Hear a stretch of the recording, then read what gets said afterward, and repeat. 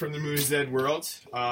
Welcome back to another episode of the Blood and Black Rub podcast. I'm here with our lovely co-host. I'll call him a co-host instead of a guest as I did last time. Graduated. Chris Martin. And we are here talking about Booker T. And is it WCW? Well, and WWF. And WWF. WF, wait. That was before it was WWE. Yeah. Our intro is a Booker T quotation that he stole from another prominent piece of media, and that most people probably know as The Warriors. The Warriors is on Netflix right now, streaming. And it's been on there for quite a few months, actually. Has it really? I honestly don't do a lot of Netflix searching at this point.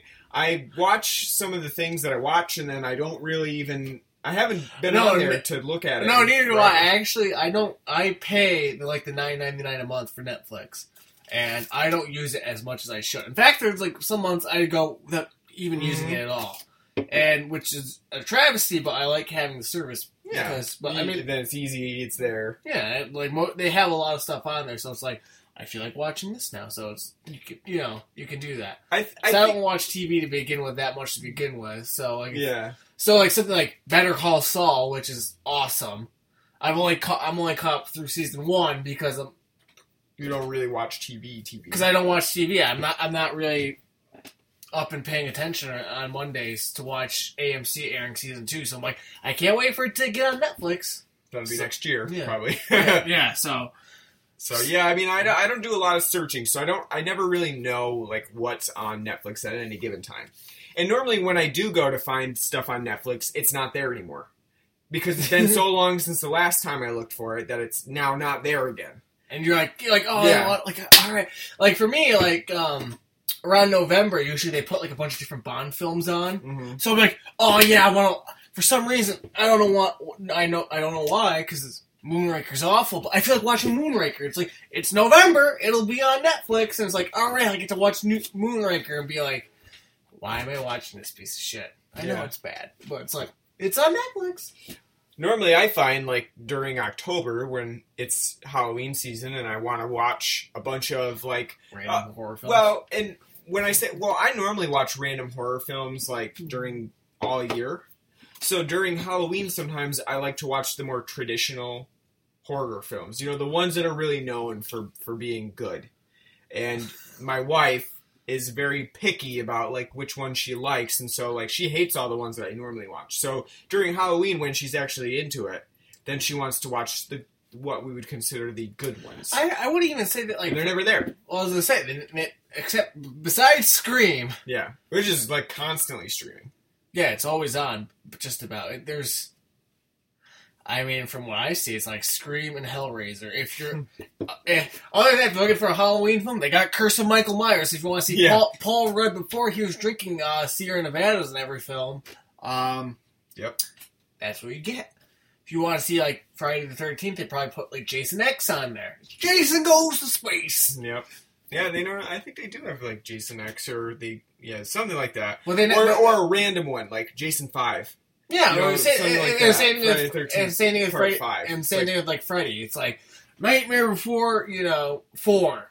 Yeah, it's and it's it's always a random title that's out of order, and you're well, I don't know if I want to pick up here. But so we saw the Warriors on there, and we didn't really have a plan for tonight. We didn't know what exactly we wanted to watch. I'm always bombarded with shit. I literally have stacks and stacks of films that I have to cover at some point. And so anything is really open. So kids, if you ever want to be bombarded by random free DVDs and Blu-rays, just say you're a fucking blogger. And yeah, it doesn't mean anybody even reads you. Which is my case. But I wouldn't say that. Yeah, maybe a few people here and there, but... nothing like the big sites or anything, but yeah, it's worked out really well for me. But yeah, I have stacks and stacks. So, well, to be fair, do you want to be writing for some of those sites? No, I don't want to write about this insect who's scaring people in Southwest, because that's a lot of their coverage now. It's not oh, look about, check out this horror movie. Nope. It's about, like, a panda bear that they found has, like, blue spots on it now, and that's, like, scary shit. That's literally what they're writing about now at this point. Because it's all about the hits. It's all about, like, well, yeah. You gotta get a certain amount of unique views per month so that you get paid by your ad revenue service. No, I know, and that's why I get pissed off when I see, like, on Facebook and stuff, like... I don't know why... Like, this girl got super glue in her hair, but what she did to that bully, how she reacted, it's like, oh, they're gonna find out. It's like, no, I don't have to find out. That kind of clickbait shit pisses me off. That's why we're naming this episode of the podcast, You'll Never Guess What We Thought About the Warriors.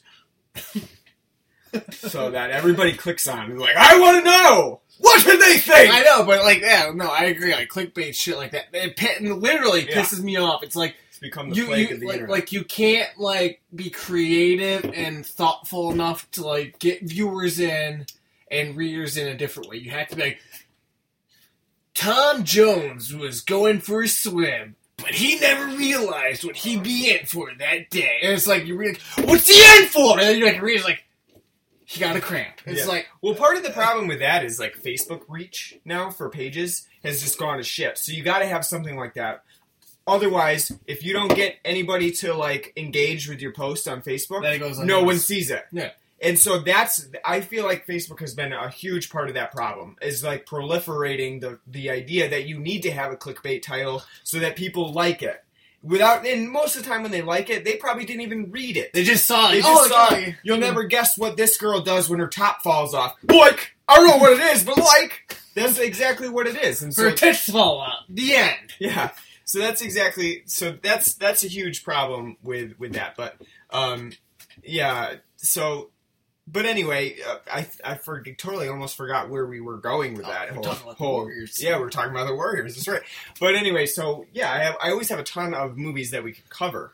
But sometimes you want to take a step back from that and transition into something that you haven't really done before. And for me, that was the Warriors. It kind of popped out immediately because I've never seen it before. I've seen a ton of other 70s action exploitation films that are based off of the Warriors. One that comes to mind is like the Exterminators and stuff like that. They're like the sea levels. Similar. Yeah, they're similar to it, but they have clearly stolen things from it.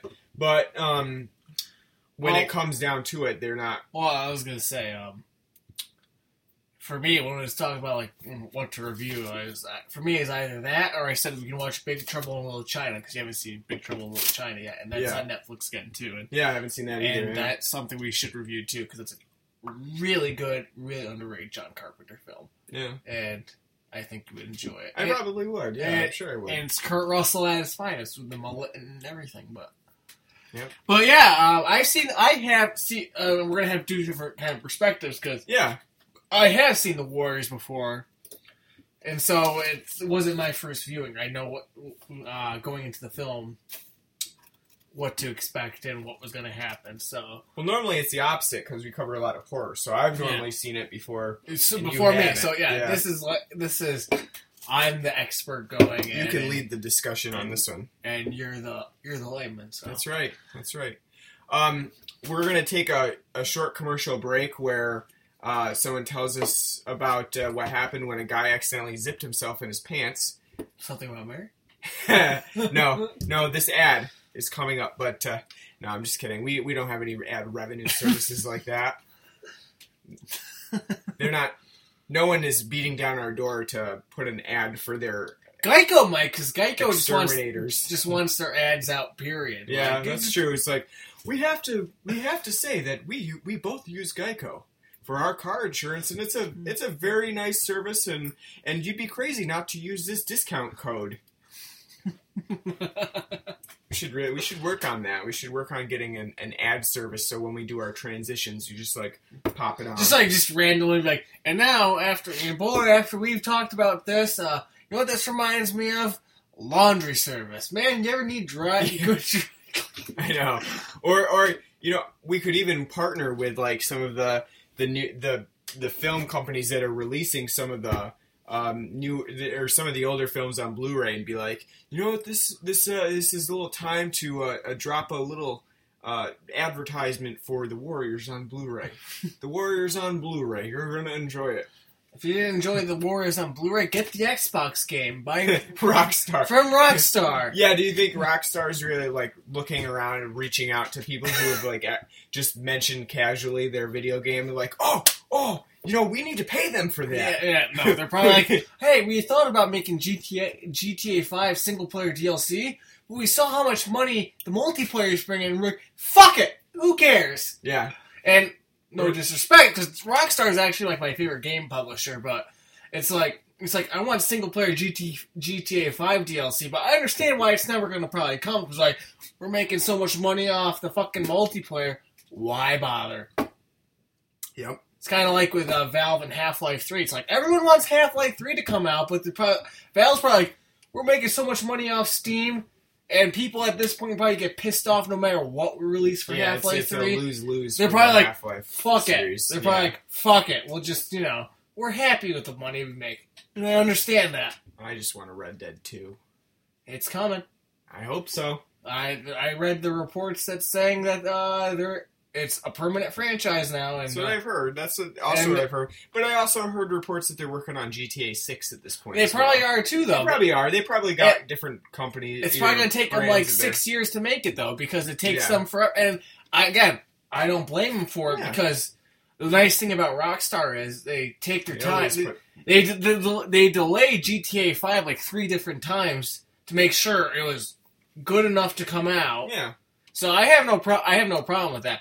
The only problem is like a new Red Dead. As much as I want a new Red Dead, I don't at the same time because I have such magical memories from like true. Red Dead's from Red Dead's multiplayer and playing this through the single player. It's like because Red Dead Redemption is one of my favorite games of all time. It's one of mine too. It's like number 2. It's right behind Knights of the Old Republic is my favorite game of all time.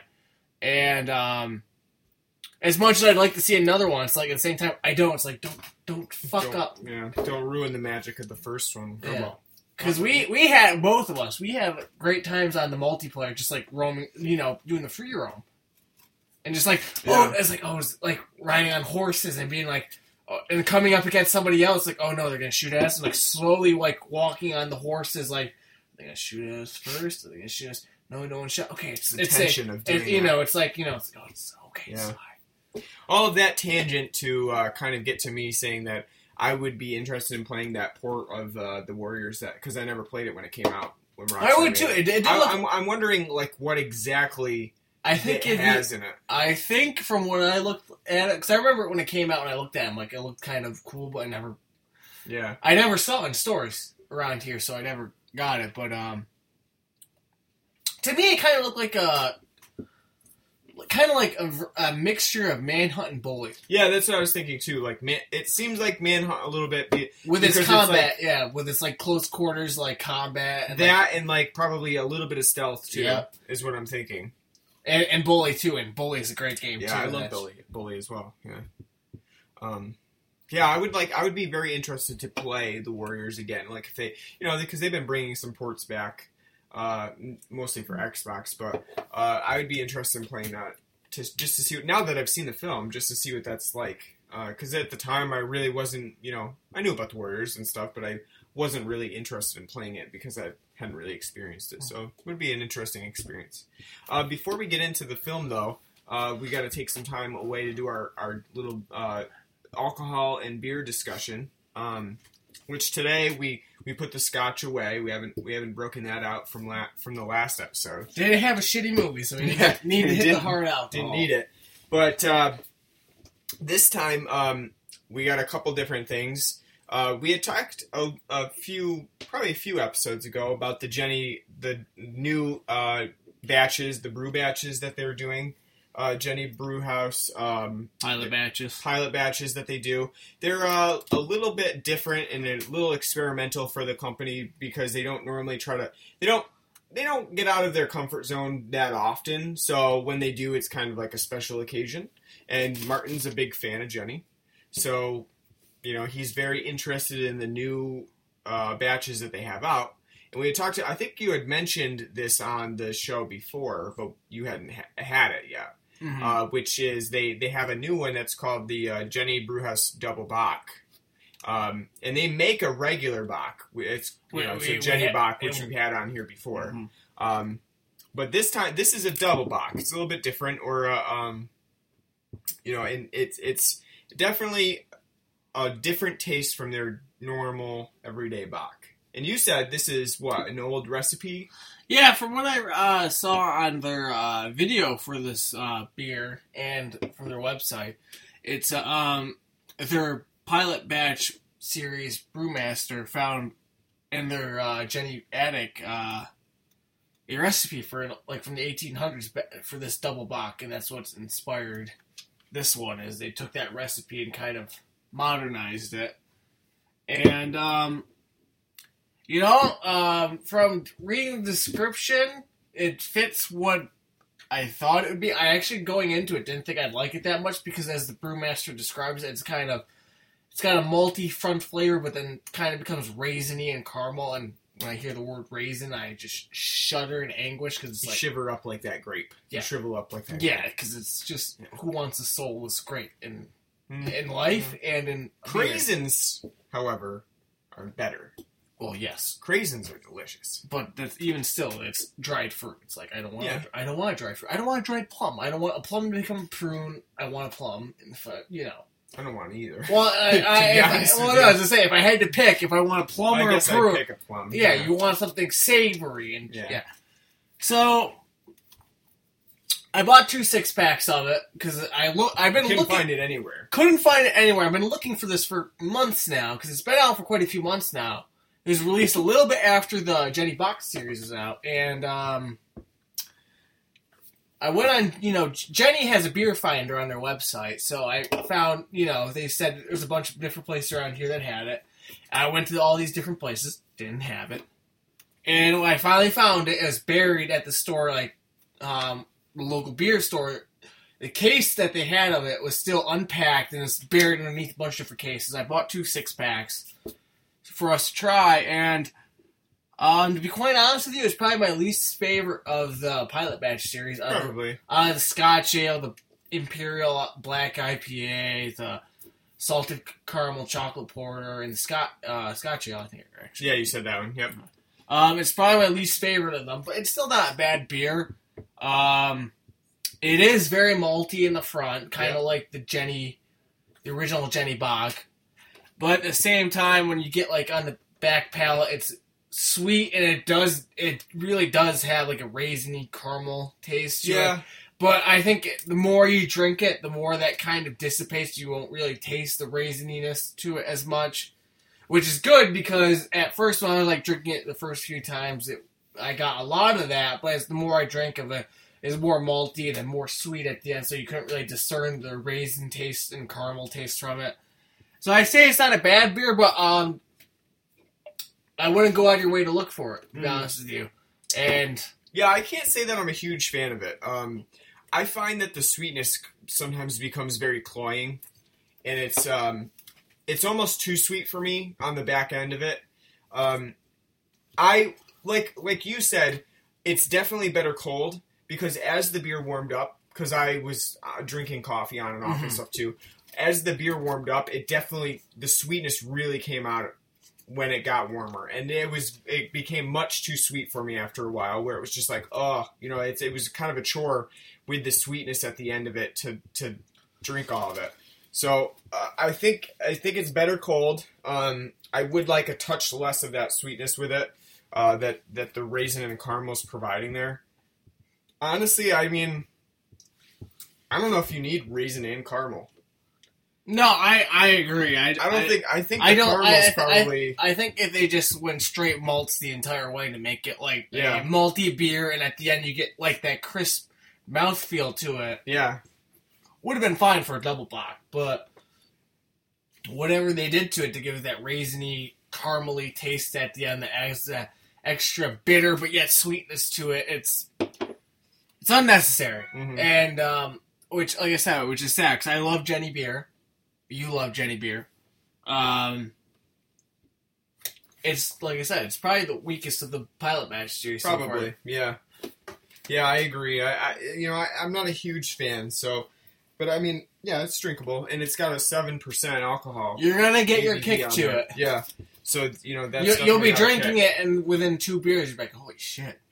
Which I don't think is that uncommon for a double bock. No, it's You know, that's not. Because definitely- remember when we tried we haven't tried the podcast, but like years ago when we tried the Sam's Rock Bock, Yeah. that was like a 9.5. Yeah. That was like a smoky double bock. Yes. Yeah. That was heavy. That's a heavy one. Speaking of Sam's, I had recently picked up their Rebel pack. So that means their Rebel is basically their IPA styles that they've kind of been coming out with. So you got your general Rebel IPA, which is a West Coast IPA. They've got, in this one, which is normally, I think they put out in a 6-pack now, is their grapefruit. Yeah. It's 6-pack, right? Yeah, That they yeah, come out. well, We've had it before. Yeah, that's which what is we reviewed on here before. we had this one before. They have their grapefruit IPA, which I think is pretty good. Depending, sometimes it's a little heavy on the grapefruit, almost a little overwhelming on the grapefruit, and I think it depends per can. Because one I had was really good, and then one was like very grapefruity. So I'm not sure if it was can or just the way that I was tasting it that night. But so I do like that one, and it's also got the Rebel Rouser, which is a double IPA, which is pretty good. It's very heavy on the hops, I would say. It's very bitter, but I like double IPAs, so it's a pretty good one as well, which is another West Coast version of an IPA. And then new to the pack, which I don't think they actually put out in any other form right now, is the Cascade IPA that they made. I think before that they had the Rebel Rider Session IPA. Yes, they did. They had a Rebel Rider, but I think they've replaced that right now With the Cascade. Cascade IPA. It's a Rebel Cascade IPA, which, if you're not really up on your IPAs, is just replacing the normal hops that they would have in their style, West Coast style, with a Cascade hop. And it's pretty good. I mean, it's a little bit different. It's refreshing. It is very bitter. It's pretty bitter. It's got like a 78 BTU on it or something like that. I can't even read the writing on this right now, but Yeah, I mean, it's I said BTU. That's a IBU. flame. Yeah. It has 76 IBUs and it's also 7.3 alcohol, and that's not even. This isn't even double. And the double is an 85 IBU with an 8.4% alcohol content. So you can see like the Cascade is really hopped up there too. I mean, it's still got quite a bit. Close to double. It's IPA. close to a double IPA. So yeah, it's pretty strong. I still think that the Rebel Rouser double IPA is a little bit more bitter, but the Cascade I think is pretty drinkable. I think it's pretty good. I still think the Cascade's a little bit bitter. Really? I think it's more drinkable, but I think it's a little bit more bitter. I'm not a super taster. I don't. Well, neither am I. I don't have a good feel like when I taste like an IPA. I can't say like, "Yep, they're using Cascade hops in this one." Or well, yep, I think most people who say that are kind of bullshit. I mean, I guess you probably could a little bit. There are a little bit of tells there. Like some have more of a skunky flavor, some have more of a. But I'm not a super taster. I can't tell the difference that well. I have a very difficult time, especially with like the Rebel West Coast and stuff like that, and it compared to another one that's like an English IPA. I'll be honest, I drink IPAs all the time. I have a very difficult time. I would be like, them. I would say like, it tastes more like a Sierra Nevada than a Saranac or something. Mm-hmm. That's how I kind of discern it. Like, I have a very difficult time. It's very hoppy. Then it's like more like a Sierra Nevada IPA. Yeah, because at that point it becomes like memorizing, like, well, which one was that one? Like, what do they consider that? Is that a West Coast? Okay, well then, yeah, it's different from the Cascade is different from the West Coast. You kind of have to memorize stuff at that point. But so that's what we're drinking though, and I would recommend that Sam Adams Rebel pack because I do think it's pretty good if you like IPAs. I think it's a pretty good pack. I've been enjoying it. I've been enjoying it more than the Magic Hat Grapefruit IPA that I bought because those are still in my closet. I haven't touched those since the last time we talked about it. They'll probably sit there forever. Honestly, yeah. I can't get down to Magic Hat. I just can't. It's unfortunate because they do have some cool looking packs, but that's how they trick you. Yeah, they trick you into thinking that you're gonna like them, but you really don't. They have that same malty flavoring that I just don't like. I don't know. All right, the Warriors time. We gotta get to it. Come out and play Good impression. That was pretty good? Yeah. You think so? Yeah. All right. Well, I guess you can call me Luther if you want. Uh-huh. Luther. It brings me back to the Christmas with the Cranks. Luther! Luther! Luther! Bring out Frosty, Luther! Who, as a gang member, goes by Luther? I mean, everybody else goes by some pretty cool names. You got, like, Swan, Ajax, Snow. Fox. And then you got... And Vermin. Vermin's pretty cool, I guess. Then you got the guy named Luther. Maybe that's the entire thing about the Warriors. The plot is that is he's just pissed about his name. It's like, my name's Luther. My name's Luther, and I'm here for Alcohol's Anonymous. Yeah. I don't know. Maybe that's the issue. But for those who haven't seen the Warriors before, the basic premise that there's a whole bunch of gangs. They're getting together in the Bronx, called together by Cleon, who is proposing... Not Cleon. Cyprus. Or, I'm sorry, Cyrus. Yeah. Cyrus. Cyrus. Cleon's a different guy. Cyrus, that they all join together and kind of take back the territories in... Basically, the gangs in New York outnumber the police. If they all work together, they can, They can basically rule over, yeah, the areas in New York City. But the problem is, Luther, as part of the Rogue Gang, takes out Cyrus before he can finish his sentiment and get any kind of recognition with the other gangs, which total in like probably the hundreds, right? I mean, there's probably thousands of different people there from all kinds of gangs, which is kind of like the Warriors is set in like an alternative sort of universe of New York, because it seems like a lot of the Warriors has, for the 70s, when this was shot, like late 70s, early 80s, a lot of like references to how New York City would have been at that time. It would have been chaos. It would have been chaos, but at the same time, it also kind of feels like it is like a more violent and almost less populated version of New York City. Well, I think because it's it kind of reminds me of Escape from New York in that there's like it seems like most of New York City now has become like punks and gangs, and abandoned. I think it's more. You're right. I think it's more because in the late 70s, New York had a really big crime problem, and I mean you could see it throughout the whole thing. Like all of the subway interiors are like graffitied and that was the 70s New York. But I think where you're going with it could be like an alternate like timeline or whatever. Yeah, it is. Yeah. I think at the same time, yes, it could, because like having like a 20,000 gang members meet together in the Bronx. Yeah. Before anything goes down without it being interrupted. Yeah, that's like alternate timeline, but again, New York in the 70s, right? Not just like late 70s, but the entire 70s was a hellhole. And you can watch several different documentaries and whatnot, like kind of showing how basically the city, like, was very crime-ridden and corrupt police and all that. And I think what the film is showing is it is kind of over contextualized, but at the same time, if you are a regular citizen during that time period, it's probably how you see everything. Yeah. And, so I think, because this film, like a lot of films in the 70s, they're like kind of crime-driven films take place in New York, and they're like in places like this, like Taxi Driver, like Death Wish, like Taking a Pelham 1-2-3. They're all in New York, in like urban areas, full of crime, full of, Panic in Needle Park, full of drugs. Yep. Which is a film you should see too, Panic in Needle Park, Al Pacino's first major film.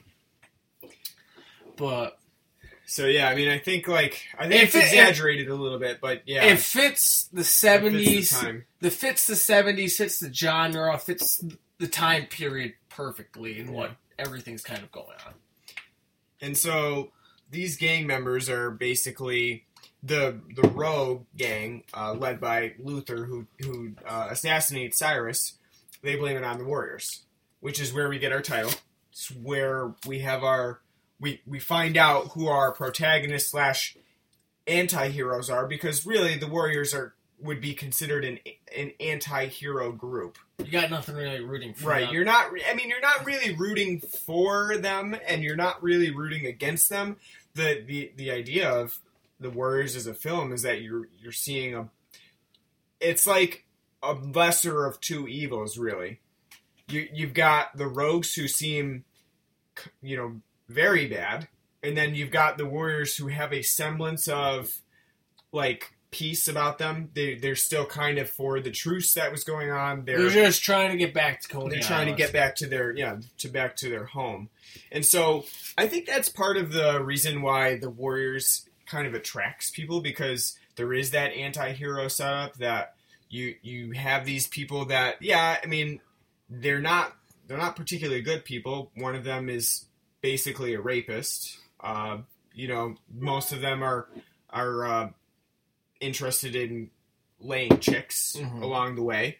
But at the same time, you are kind of drawn to that sort of lifestyle. And I think that's part of the point of setting it in New York City with all these gangs, is that this is what you're likely to see, and this is how people kind of get drawn into that lifestyle.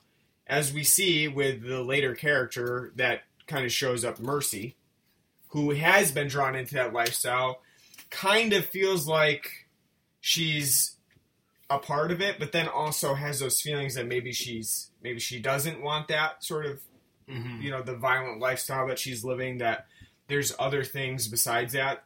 So I think that's part of the point, is that we don't necessarily like the Warriors, but we're still following them as they try to get home, because they're the lesser evil in the rest of the film. And I think it's interesting too about the Warriors that it has kind of a heightened and exaggerated version of what gangs would be, because they're, especially for now, because looking at the styles and the get-ups of the gangs that are in the Warriors, I mean, we wouldn't necessarily find them threatening at this point. They're costumed in such a way that it's we recognize where they're from, like the gangs that they're from. But would you find them really threatening if you saw them? Probably not. Do you think that's of the time? I mean, is that something that at the time? I think it's more just because there's so many different gang factions in this film. It's almost each one has to kind of have a standard identity. It's kind of like if you think about anime, how each faction has its own specific, or a video game, they have their own specific look. So if you're talking about Fallout, you've got the Raiders, who are considerably different to who you would think of the Tunnel Snakes. You've just got these different, I think that's partially for the viewer to figure out okay, so that's easy to figure out that they're part of the Rogues, and this is a warrior because he's got a vest with no shirt on, and this is a Baseball Fury. Yeah, Baseball Fury. No, I agree. And I think some of the gangs are meant to look like that, so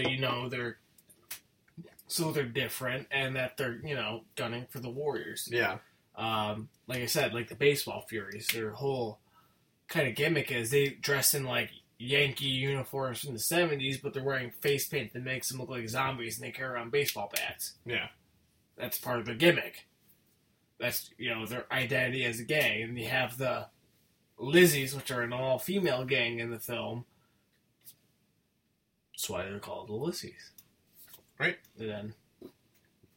So it's to decipher them. Yeah. It's each gang, because this film has because the Warriors run into a bunch of different gangs on their trip back to Coney Island. So each gang kind of has to have a gimmick, a specific thing that kind of makes them totally different. So, as you're following the Warriors on their journey, like this gang, does this. This gang does that. Yeah. This gang, So you can kind of discern, so they're not just all random hoods. Yeah. Do you think that works, looking at it now, as opposed to when it came out? Yeah. Because each gang that they run into while they're trying to get back to Coney Island, they each have their own gimmick. So when they run into the Turnbulls, they're all skinheads in a fucking bus. Well, not that we can't discern who they. I mean, yes, definitely we can discern who they are, but that it creates tension. I mean, because again, yes, because it's creating this is who you're supposed to be following. Yeah, and then this is the antagonist that they're running into at that moment. Because at certain times, I had a hard time actually believing that there was a threat. That there was a threat significant enough to the Warriors where they were actually in danger, for the most part. And I think that maybe some of that comes from... Maybe it's just the fact that there's not that many weapons. Like it's mostly fisticuffs. It's a lot of like which is weird because they say throughout the film, like, are you packed? Like, are you packed? And are we I wish we were carrying a gun. Everyone instead is just carrying fucking bats and boards and shit. Yeah, I feel like that takes away a little bit from the tension of it. Like I didn't really feel like they were in trouble. They were in trouble. Besides maybe when they were with the Lizzies, because they did actually have switchblades and guns and stuff. But other than that, like when the baseball Furies are and they have baseball bats, sure. But did I really think that they were going to be in so much danger that they might die? Not really. You might think one of them, which maybe one of them get But no, you're right. It's I think that is kind of one of the downfalls of the film, is that it's each setup with each gang, I think could kind of be done a little bit different, a little bit better. Yeah. To make it more suspenseful. Yeah. I just felt like some of those scenes were lacking the suspense that we needed to really believe that this wasn't something that they could overcome. Because when we take a look at the scene like with the baseball Furies, it seems, at first it seems like, we got like 7 guys with baseball bats. That's pretty threatening. Against three guys. Yeah. But then they make quick work of these guys who have made it their gang to have baseball bats, and they can't use them. It's like, so the thing that your gang centers on is that you're baseball players. Your entire gimmick, and you fail. Yeah, no, you fail. No, you're right, because when they're running away from the baseball Furies through the park, the one guy, I can't remember his name, he's like, I'm tired, I can't run anymore. And he's like, are you sure? He's like, yeah, I can't run anymore. He's like, good, I want to fight. And the one warrior turns around and starts to fight with the baseball Furies. So it's 3 versus 7 in like that fight, and then just, duck, move, dodge the bat. It's like, I got the bat and I beat the hell out of them. It's, sure, it makes for like action, but is it like suspenseful? No, because it's like, well, Jesus, if you knew you could kind of kick their ass with, 1v7, there's no point in you running from the get-go. You could just be like, yeah, fuck you, I want to fight you.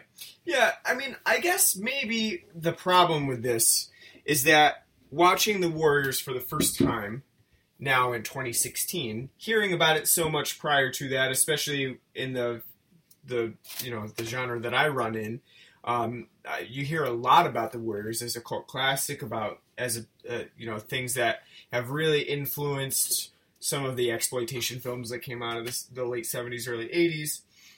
Some of the films that definitely resemble this, like The New Barbarians and things like that. I expected it to be a little bit grittier than it was.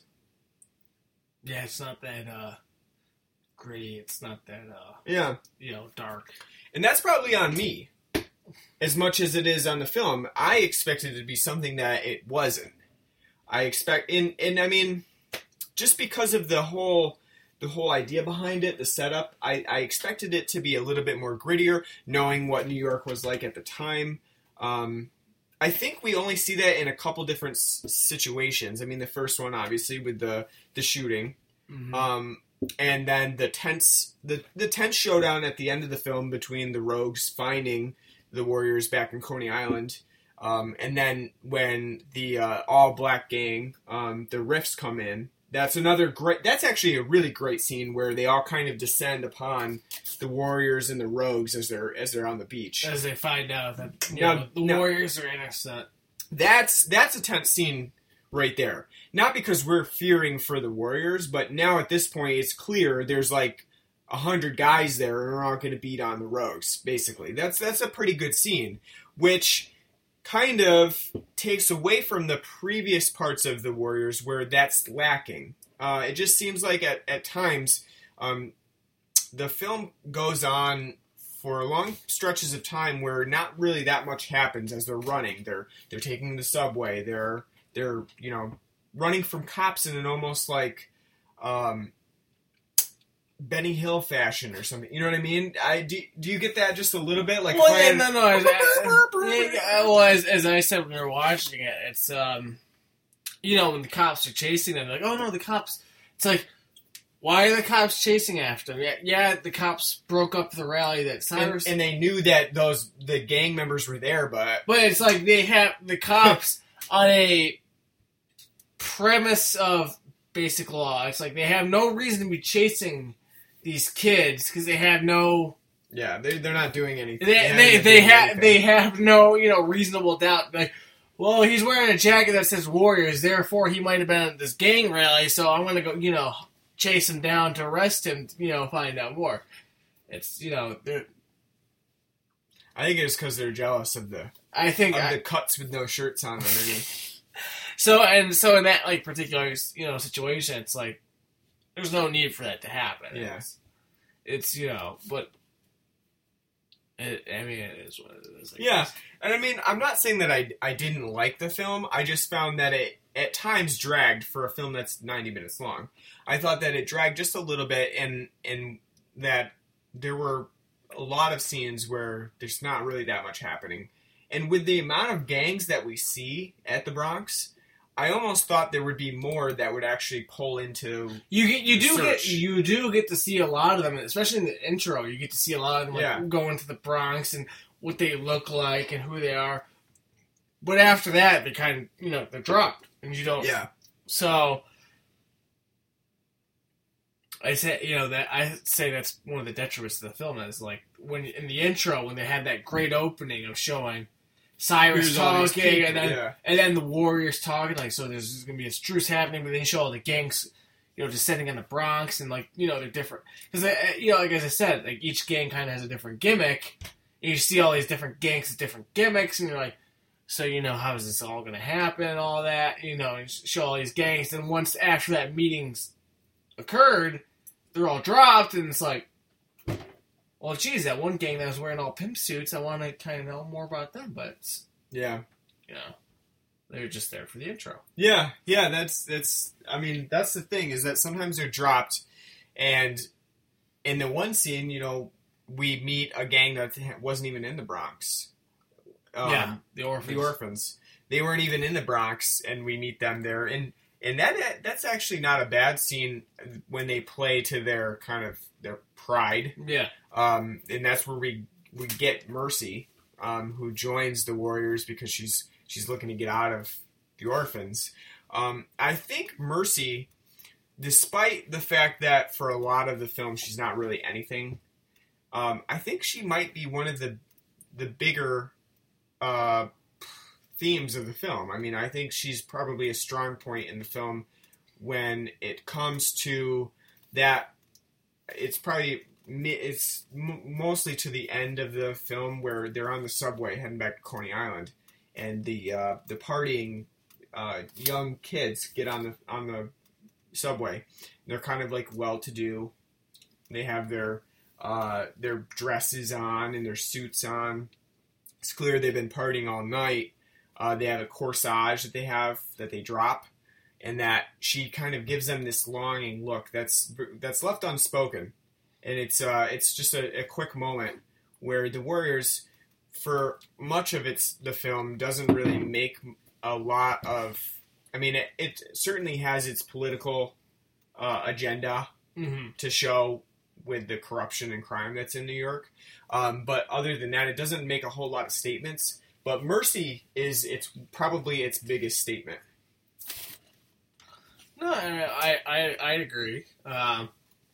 She's basically kind of there as, I mean, the whole point of her joining the Warriors is basically because the orphans are trying to, you know, show to the Warriors when the Warriors enter the territory, like, oh, we're a bad gang, you know. Oh, you know, we're really tough. And they're like, really? We didn't see you at the, you know, big gang meeting that just happened down in the Bronx. Like, oh, yeah, no, we're really tough. And it's like, here's like a paperclip of us. And they're like, oh, wow, yeah, you guys are really tough. You know, they're trying to play to their ego. Yeah. And obviously, from the way the orphans kind of are, you can kind of tell they're a chicken shit gang. Yeah. They're not as tough as they seem. And it takes Mercy to kind of, you know, prod them into fighting, you know, when they agree, like, yeah, the Warriors can pass, there's no big deal. It takes Mercy kind of bullying them into being more forceful, that it becomes a bigger part. And then when she sees that as an opportunity to get out from the orphans, you know, as the Warriors are able to fight and escape, she, you know, joins up with them. She takes that, yeah. So I think she's probably the bigger part of the Warriors, despite the fact that it doesn't make any overt thematic statements. Yeah, for most of the film, it doesn't, and you could say that it falls into the territory of most of the 70s and 80s crime films, is that you're obviously making the socio-political statement about what it's like to live in that situation, what it's like to live in that time period. You're making do with the crime that's there. But I think that's the biggest part of it, really, that kind of resonates the most. Even though for much of the film the Warriors is kind of misogynist, kind of totally politically incorrect and offensive for most of it, using faggot multiple times and japped a couple times as well. And that, I mean, I think that as much comes from the time period as well. I mean, now, I don't think you would see a film just casually throwing japped in there as lingo, unless it's meant to be specifically offensive. You know, but I think it comes from that time, and it is. I mean, like I said, it is kind of a misogynist film, but that one scene that we get with Mercy towards the end is telling, and it's nice to see. Again, I think it's because the time period, and two, like the culture that the film set in. When the Warriors run into the Lizzies, they're like, hey, shouldn't there be some men around here? Like, they're like, girls like you have men around. Yeah. So I think that's, you know, it's part of the culture that they're in. Yeah. So I mean, you could look at it as misogynist, but at the same time, that is the culture in which they're living. They're living, yeah. Yeah.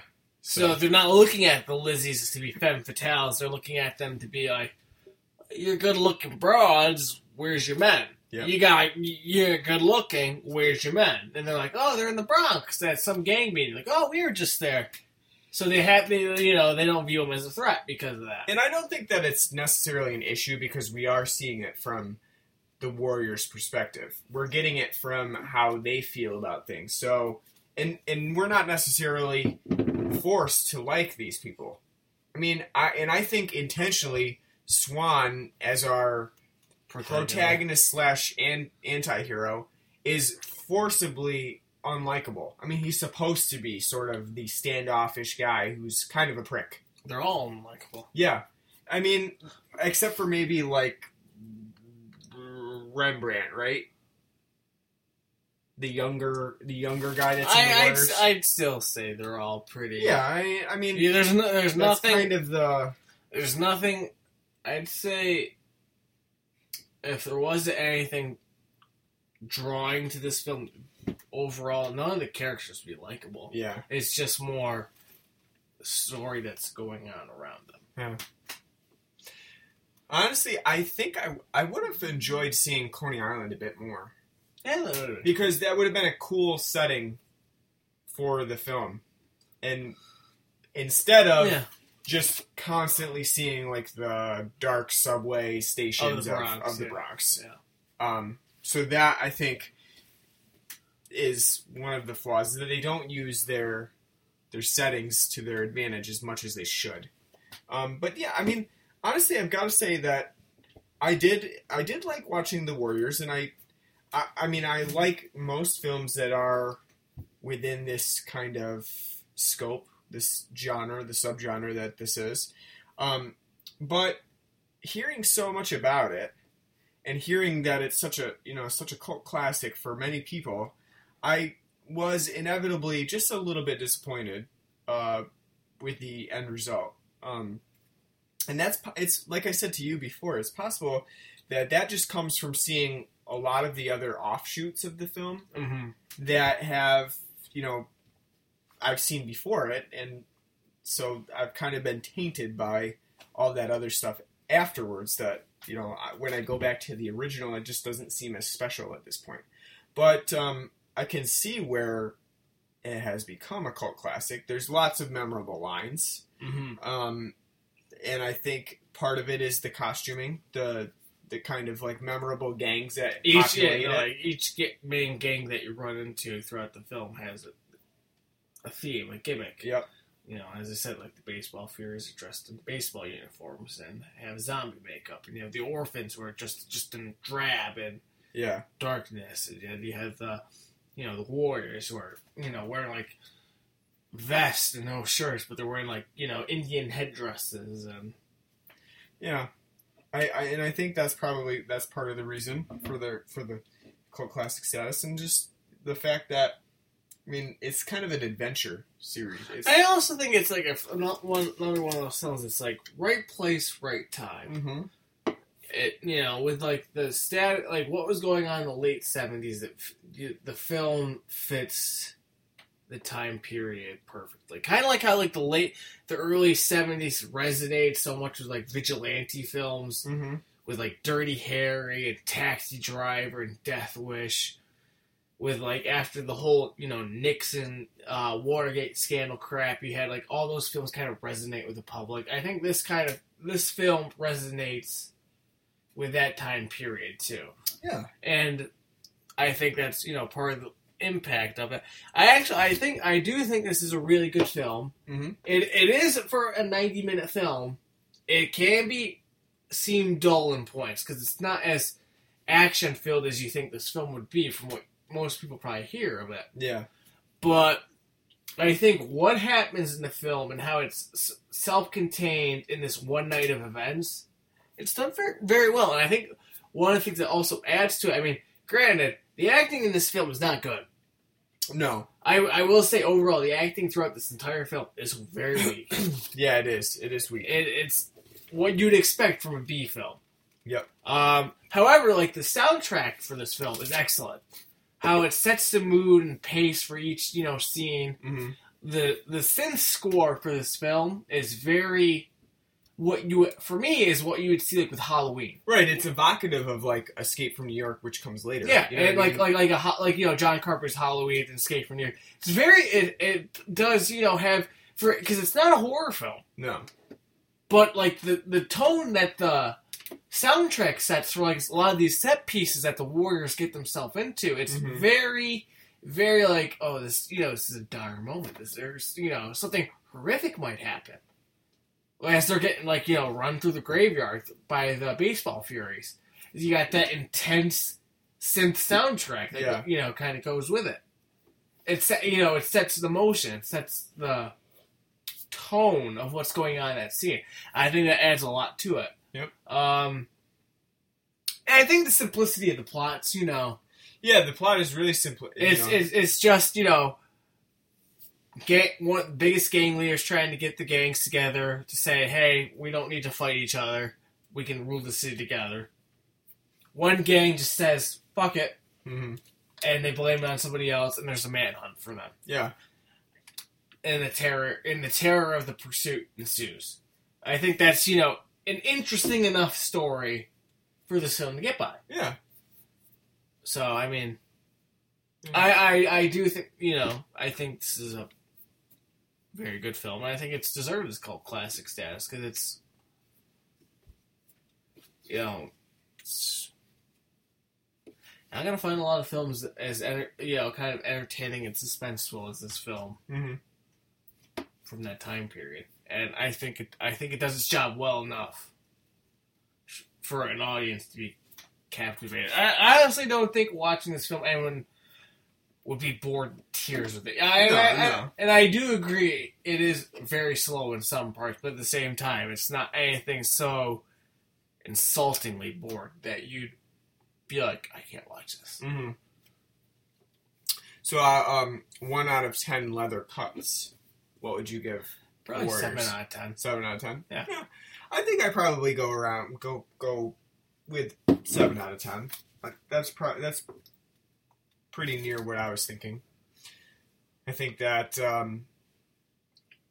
that shows, like I said, I did like it, but I think I was a little bit disappointed by my expectations, and then also just a little underwhelmed by the pacing of it. But other than that, I did enjoy it.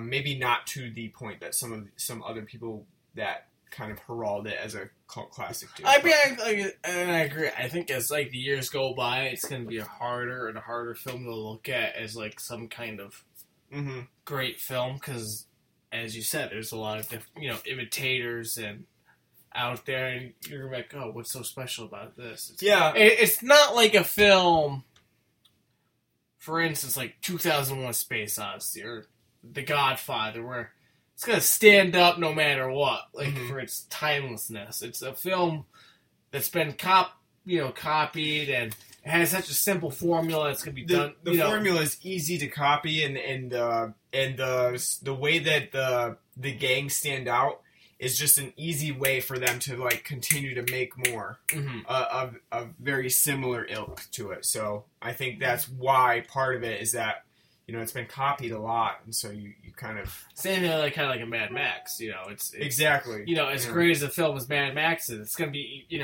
easy to copy and replicate and make into a different franchise or series because. Well, we got this basic idea, but we can change just enough. Tweak it just enough for it. Yeah, and you see a lot of that as well within the 70s and 80s. Indiana Jones with Alan, Quatermass, and still want to see that. Yeah, it's the same thing, except for Alan Quatermass was the inspiration for Indiana Jones, but just they didn't do the Alan Quatermass thing. And so when they did go to then make the movies for Alan Quatermass, it seemed like they were ripping off of Indiana Jones. So, but I still find Raiders of the Lost Ark's poster to be hilarious. The fact that he's sitting there, Harrison Ford smiling, cracking his whip. It's like, man has a fucking smile throughout the entire series of films. He's got on the poster sitting there cracking a smile as he's snapping his whip over his head. It's that's bullshit. But I love it nonetheless. Which, did you hear Indiana Jones 5 is in the making? I did hear that, yeah. I can't wait to watch that abomination. Only Harrison Ford will be Indiana Jones. Well, at least it's not Shia LaBeouf. Yeah. Did you see Kingdom of the Crystal Skull? Yeah, we saw it in theaters together. Oh, we did? I know. We saw it in theaters and laughed about when he crawled into the refrigerator for a nuclear I thought it was just blast. me and Brown. I was there. Oh, you were there too? Yeah, I was there. Was it me, you, and Brown? And I think it was... Matt too? No, I think... If I'm not mistaken, Ross and Christina went to that as well. I don't remember who went. I think they did, but I'm not sure. I can't quite remember, but I know I went to see it because I still had the ticket saved. But I thought it was just me and Brown. No, I definitely was there too. Because I remember because my Uncle Ray came down during the week that they were playing. My Uncle Ray is Steven Spielberg's pilot actually, and I remember saying I'm going to give Steven some money. I'm going to see Indiana Jones. He's like, oh, he'll love you for that. And I got done seeing Kingdom of the Crystal Skull. I'm like, what have I done? Yeah. I know. Because I love the other 3 Indiana Jones films. And it's like... It just kept getting worse and worse. Just the farce and the farce. And the only good thing from that film is when Shia LaBeouf's like, you're a teacher? And Harrison Ford's like, part time! Yeah. It's the only part of the film that I really like. Other than that, it's, it's garbage. But... What do you want to cover next time? Oh, God. Who the hell knows? I'm not sure. Because we've covered a crime film this time, crime action film this time from the 70s. Last time we covered a superhero movie. The time before that we did Mad Max. So we did we did a current action film. Masterpiece. Before that we did Leprechaun and stuff. Did you read Jared's Leprechaun reviews? Who? Jared who? Jones? No, I did not. You should read his Leprechaun reviews. Why, did he hate them as well? He sat through the entire St. Patrick's Day and watched all 7 Leprechaun films. Yikes. In a sitting. Sounds like a horrible time. And then reviewed it. Yeah. It was great. I read his reviews. They were actually pretty good. I mean, they were short and off the cuff, but it was kind of like how I'd imagine if we sat through and watched all 7 Leprechaun films. I'm sure. I don't know what we should review next. I don't know. I don't know what we're feeling like. It's hard to say because, we've got Civil War coming out pretty soon. I don't need no Civil War. And apparently it's getting some pretty good reviews, but I feel very unprepared to see it since I have not seen any of the other. Well, we'll have to one of these days. I mean, I plan before I see Civil War is just sit down one of these days that I have off and just fucking watch the Thor films, watch the Iron Man films, and watch Captain America and Age of Ultron. And what I've wanted to do for quite some time now, but we haven't had a chance to because I need to get another microphone, is to do a live riff track of the film. Because that's often some of our best observations come when we're watching the film itself. I think that would be pretty entertaining, actually, if we did a riff track. Well, what would you want a riff track? I don't know. Anything, really. It would have to be something that we know pretty well. Because we could riff tracks Night of the Living Dead. Maybe when they're releasing... Survival Dead? Yes. Maybe when they're releasing it on Blu-ray, our riff tracks will be used. For a commentary track. From Blood and Black Rum, here's the riff track. I feel like I could do a pretty good job, because I'm a pretty good researcher.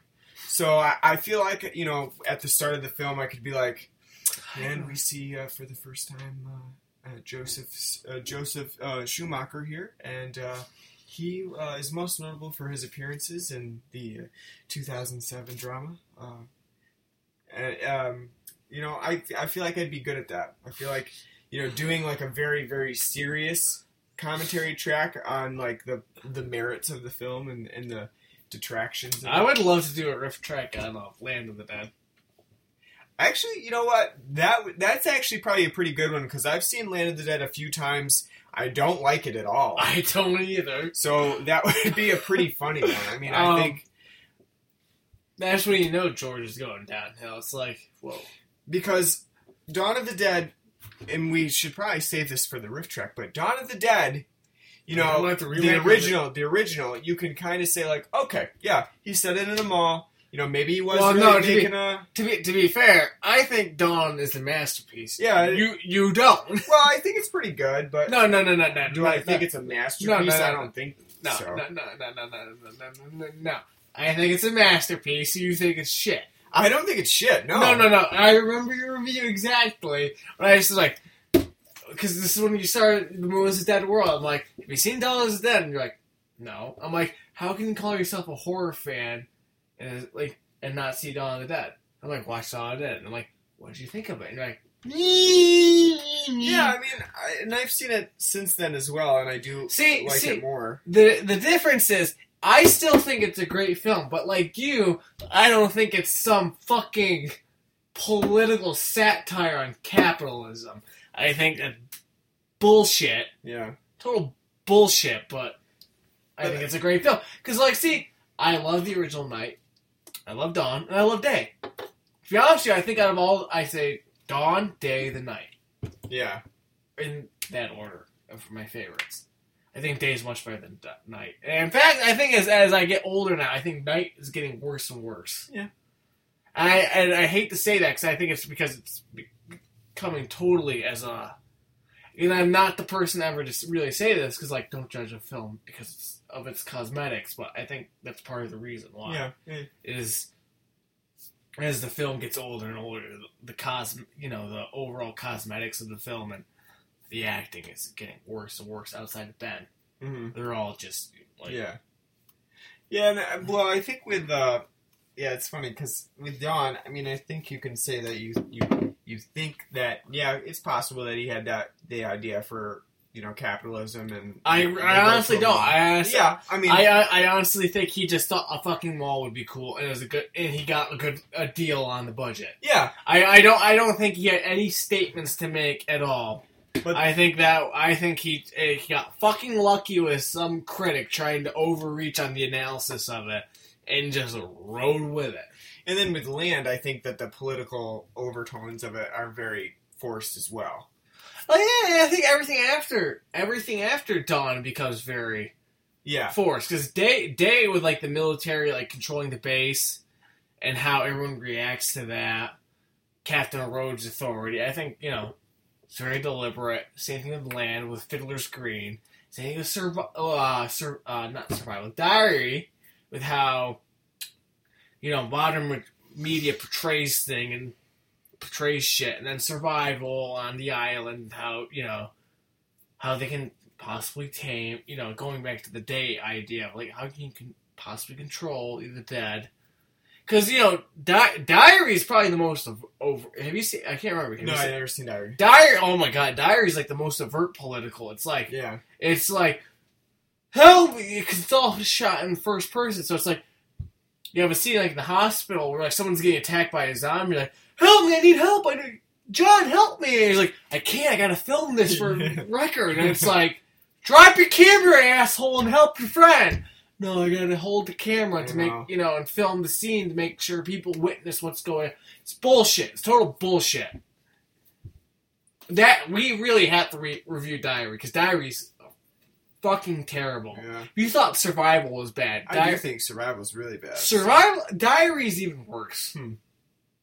I mean, I think that we'll have to do Land and we'll do a riff tracks of it, but that's going to be like probably in the future because Sergeant Black, dude.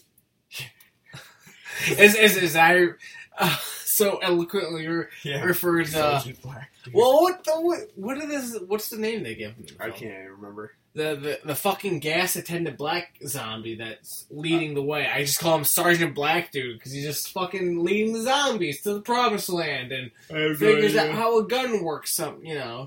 Makes no fucking sense. Yeah. So we'll have to do a riff tracks of that, but it's gonna be a while. It's gonna be a little while still because I have to get a microphone that we can use to do it. So I don't know what we're gonna do next time. Too bad Dennis Hopper's wasted in that film. Yeah. He's too good of an actor for that shit. Is he? Have you seen Texas Chainsaw Massacre Part 2? Have you seen Dennis Hopper, period? Yeah, but he's in Texas Chainsaw Massacre Part 2. Yeah. That's a terrible part for him. I was going to say, Dennis Hopper's the man who's like, you just offer him in a role. He's like, sure, whatever. How about Speed? Yeah. Love Speed. Sure, whatever. Too bad they killed... I hate Speed because they killed off Jeff Daniels. That is true. Yeah. But I do love Speed. I love Speed a lot. I would like to do Speed. Well, every time I think of Dennis Hopper, all I can think of is him in Blue Velvet, and he's like going to the main character, like, what kind of beer do you drink? He's like, Heineken. He's like, Heineken! Fuck that pussy shit! Pabst Blue Ribbon! I know. David Lynch's finest right there. You think you've seen a film on a phone. That's his finest. All right, that is truly great. I love that. You got like the music playing in the background. He's like, you think you've seen a film on your phone, but you haven't. If you think you've seen a film on your phone and truly experienced it, then you're a fucking idiot. I'm in that camp. I would never watch a movie on my phone. I have before. I don't have the... I have. I don't care. No. I don't know. We'll find something for next time. It'll be a surprise. Like the Warriors. Like the Warriors. That was a surprise, yeah. You know, we might even... We may cover a superhero movie. We may... Taking a Pelham 1, 2, 3? No, it's too similar. We gotta branch out a little bit from what we've done this week. Honestly, nothing in the theaters right now. That's interesting you right now. I'm just looking... I honestly just want to see Civil War just to see if it's better than Batman v Superman. And I know it's going to be. You're not supposed to compare them! Please. Are you fucking kidding me? Well, we have to catch up on that then. We gotta get caught up. You don't even have to know any of that shit, though. I do. It's gonna bother me. No, I know. It'll bother me inside. I totally understand that, because I do want to know, like, get caught up, but at the same time, like, you don't fucking need to know that. You just need to know Captain America wants to save Bucky, Iron Man gets his fucking panties in a bunch about him saving the Winter Soldier, and they fucking start a war about it. The end. Right. I know, but I would feel better if I saw them. And to be honest with you, so much I think Civil War is going to be a much better film than Batman v Superman. And it is. It's not like the film's going to end with anything meaningful or anything happening, because you still have Doctor Strange coming out. Yeah. You still have Black Panther coming out. Yep. So it's not like anything major is really going to happen. But by the end of this film, it's just going to be like, well, maybe we should reform the Avengers. Or maybe we, nothing major by the end of the film is going to happen. Yeah. Because you still have Daredevil going on the TV. You still have Agents of S.H.I.E.L.D. going on. You're going to have Black Panther and Doctor Strange coming out. By the end of Civil War, it's going to be like basically a moot point, but at the same time, as by the end of the film, you're like, well, that was a much more enjoyable ride than Batman Superman. Gotta stop comparing it. We're going to get in trouble. People are yelling at us. You can't help it, though. Yeah, I mean, I don't agree with, like, comparing, but it's like, the fucking films are coming out a month and a half. Yeah, between each other. So it's like with like Suicide Squad coming out in August. It's like, so this is supposed to be DC's version of Guardians of the Galaxy. Like, woohoo! Harley's a whore, and there's Killer Croc and Captain Boomerang or some shit. Yeah, I can't take that shit seriously. I'm not even. I'll be honest with you. I'm not even that invested. I'm not. No, I agree. I'm not either. Like the Suicide Squad, I have no interest in seeing. Yeah, and it has nothing to do with like Jared Leto's Joker being like a crackhead. It's more just overall looking at it. It's like, so you're the Guardians of the Galaxy, but probably not as interesting. Yeah. Who the fuck thought like Marvel coming out with Guardians of the Galaxy and like, oh, here's Rocket Raccoon. People liking that shit. Yeah. They did it right, though. They did. After Batman v Superman, I have no faith in the DC movies right now. It's like, you gotta put out your Citizen Kane and shut the fuck up. Gotta run it back. And they're not going to. Because to be fair, Citizen Kane's the greatest film of all time. All right. Let's do that next time. Have you seen No, I have not. You've never seen Citizen Kane. Mm-mm. What's wrong with you? And you call yourself a film buff. Have you seen Vertigo? Yes. Do you know that's been recently named the greatest film of all time? Who named that? A bunch of different film sites. Even Brandon Brown will back you up on that. It's a good film. It's been named the best. It's overtaken Citizen Kane. I don't agree with that, but I'll have to watch them back to back and give our opinion. You will not like Citizen Kane. Hey, you never know. How can you not like Orson Welles? Can't say I have an opinion on him. You don't have an opinion. At this point, no. I don't. But have you watched the Animaniacs? Yeah. Have you watched The Brain? Yeah. Just imagine The Brain in the film. And that's him. Well, because that's what Maurice LeBlanc has based his voice for The Brain off of. Yeah, it's Orson Welles, yeah. All right. We gotta end this. No, we don't. Yes, we do. We can't just keep talking forever. Why not? We can't. We gotta save it for the next time that we do a podcast. And then, when we actually are covering that. When we do the 99 episodes of Animaniacs in one episode. I would love that. I love the Animaniacs. That would be probably a year-long process to get that. No, I think it'd be like a 30-minute episode. What do you think of the Animaniacs show? It's funny. Yeah. You can't really review it like in totality. I meant like all 99. You watch all 99 No, I and know. do an episode I know what you're saying. I'm just saying, like your review is like... it was pretty funny. It's fucking funny. Watch it for yourself. Don't really know what to say for an example. It's just really funny. Yeah. And that's what it would be. But I still can't believe you haven't seen Citizen Kane. Nope. But then again, you haven't seen Godfather, Star Wars. Yes, I have, but you fell asleep during it. I was sick during it. That doesn't count. Yeah. That's not counting as seeing it. So when Abe Vigoda died, you're like, oh, he's the guy from Good Burger. And I'm like, the guy from Godfather. There's a big difference. Between Godfather and Good Burger. Yeah, Good Burger's the better film. Yeah. Just kidding. All right. Blood and Black Rum Podcast. It can be found on iTunes. Stitcher. Yep. Which we don't use that much. SoundCloud is where we go up first. So that's like when that's where I upload to first, and that's where our feed comes out of. So you can download it from there. You can also comment on it there and like it, so that we know you like us. We're on Facebook. Facebook.com/Blood and Black Rum Podcast. You should add us as a friend and then like and share the podcast like every single day so that people actually see it, because like Facebook algorithm is terrible. You can tweet me on Twitter at Ryan RYNETMIADW. It's not a Blood and Black Rum Podcast Twitter per se, but it will get to the right people. As soon as our podcast gets over 1,000 listens, I'll. It's already over 1,000, dude. I mean, like. You mean like one episode, 1,000? I'll get us. I'll get myself a Twitter account. There you go. Yeah, because you don't have one, so good idea. Okay. Get to listening, people. to hear my thoughts on just random shit. That's right. I mean, it's probably not that exciting, but. Yeah, no. That's why I haven't gotten Twitter yet, because I don't feel like shouting into the void. Into the void, like, I had pancakes today! That's pretty much it. And no one likes it. It's like, why does no one like that I had pancakes there? Yeah. Or like, I think Taylor Swift is okay! And then get 50, like, different responses. Like, I think she's adequate.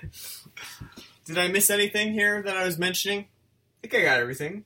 SoundCloud, Facebook, Stitcher, iTunes, Stitcher. I think we got them. We need a sponsor. We do need a sponsor, so if you're looking to sponsor us, let us know. Where's Audio Cloud? You know, like, hey, you get a free audiobook. Yeah, get an audiobook for listening to us. I know, we need like a giveaway code like in the middle of the podcast so that like people are hanging on. It's like wait, we'll have a giveaway code a little later in the podcast. That's one of my favorite things about podcasts. Is like, you just listen, like, and like, man, like, you know, going on, my neck has been hurting today. Just like, you know, my neck has been hurting. That's why I switched over to this brand mattress. We should just start doing it just for the hell of it. They'll probably sue us. Like, go to the audiobook and type in Blood and Black Rum Podcast as your code. We promise you'll get a 15% off coupon. And I'll be like, I didn't say that. I did miss one thing. You can email us at bloodandblackrumpodcast@gmail.com. You can let us know what you want to hear about, any movies that you want us to cover, any TV shows. When's our Epic RoboCop review coming? I don't know. We still haven't figured that out yet. It'll be coming soon. Maybe we'll save that till October for my birthday. There you go. Yeah, that'll be a good birthday present for you.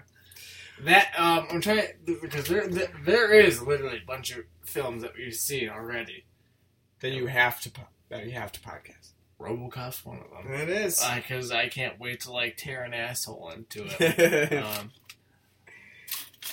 Shit. What else? I would like to review the Modern Godzilla too. Yeah. That's a good one. I liked it a lot. Yeah. When's Mothra coming out? I don't know. I hope it's soon. I think it was 2017. Really? They're waiting 3 years? I think it was 2017 that they announced that they were going to they were gonna Wait, put it out. would it be 3 or 4 years? When did Godzilla come out? I don't know. I think it Was was it like 2 years ago. Was it 2015 or I 2014? think it was 2014. 2014. That's a waste. Yeah. So I think it was 2017. They said that there was going to be a new one out, but I don't know. I haven't heard anything about it. Thanks for listening to our Warriors podcast. Let us know if we're wrong about it. I think it's a good film. So. Well, I think it's a good film too, but I don't, like I said, you can listen to it previously, but we gave it a 7 out of 10 leather cuts, so there was room for improvement. But yeah, I do think it was a good film, and we will see you next time for the next film that we cover, which is a mystery to you and to us right now. Thanks for listening.